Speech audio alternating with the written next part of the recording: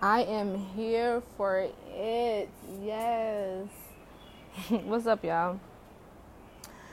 It's the one, the only. You know how it goes already. But no. Welcome to another edition, another episode of She Speaks. I believe this is like my third or fourth episode. And I'm sitting here eating some activity yogurt.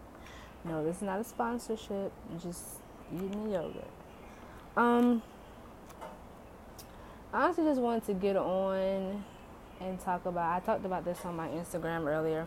By the way, if you're looking to follow me on Instagram right now, it's at Music Amor, is MUSIKAMOR. At Music, MUSIKAMOR, at Music Amor. So yeah, I was talking on my Instagram this morning, and I was thinking about, how just as good as you can get some good news, it can follow up by something negative is just wants to come and just snatch it away from you. So I was thinking about all the times I've been sad and upset and let down and hurt and felt just like, it was the end of everything. And then I thought to myself, I was like, so you've been through all that. You felt all these different emotions and feelings.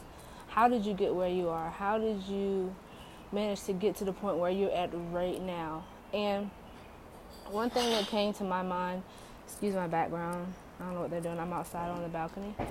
But one thing that I was able to do, and it wasn't until I watched the movie Black Panther.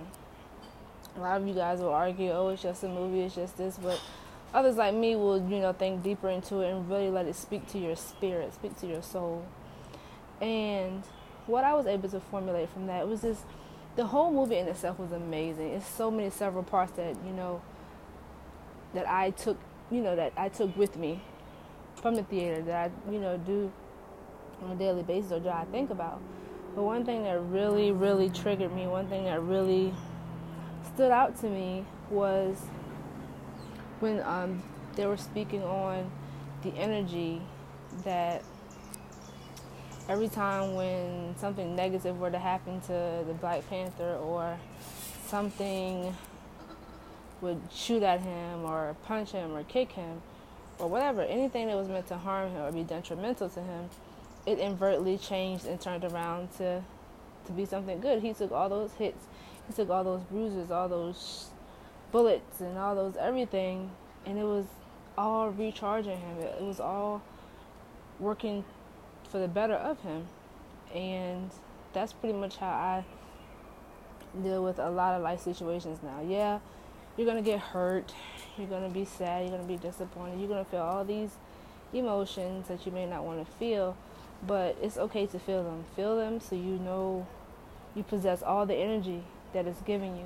Feel it, live in it, be in it, but don't stay in it. You turn around and use that same energy to give back to the world in the most loving and positive way.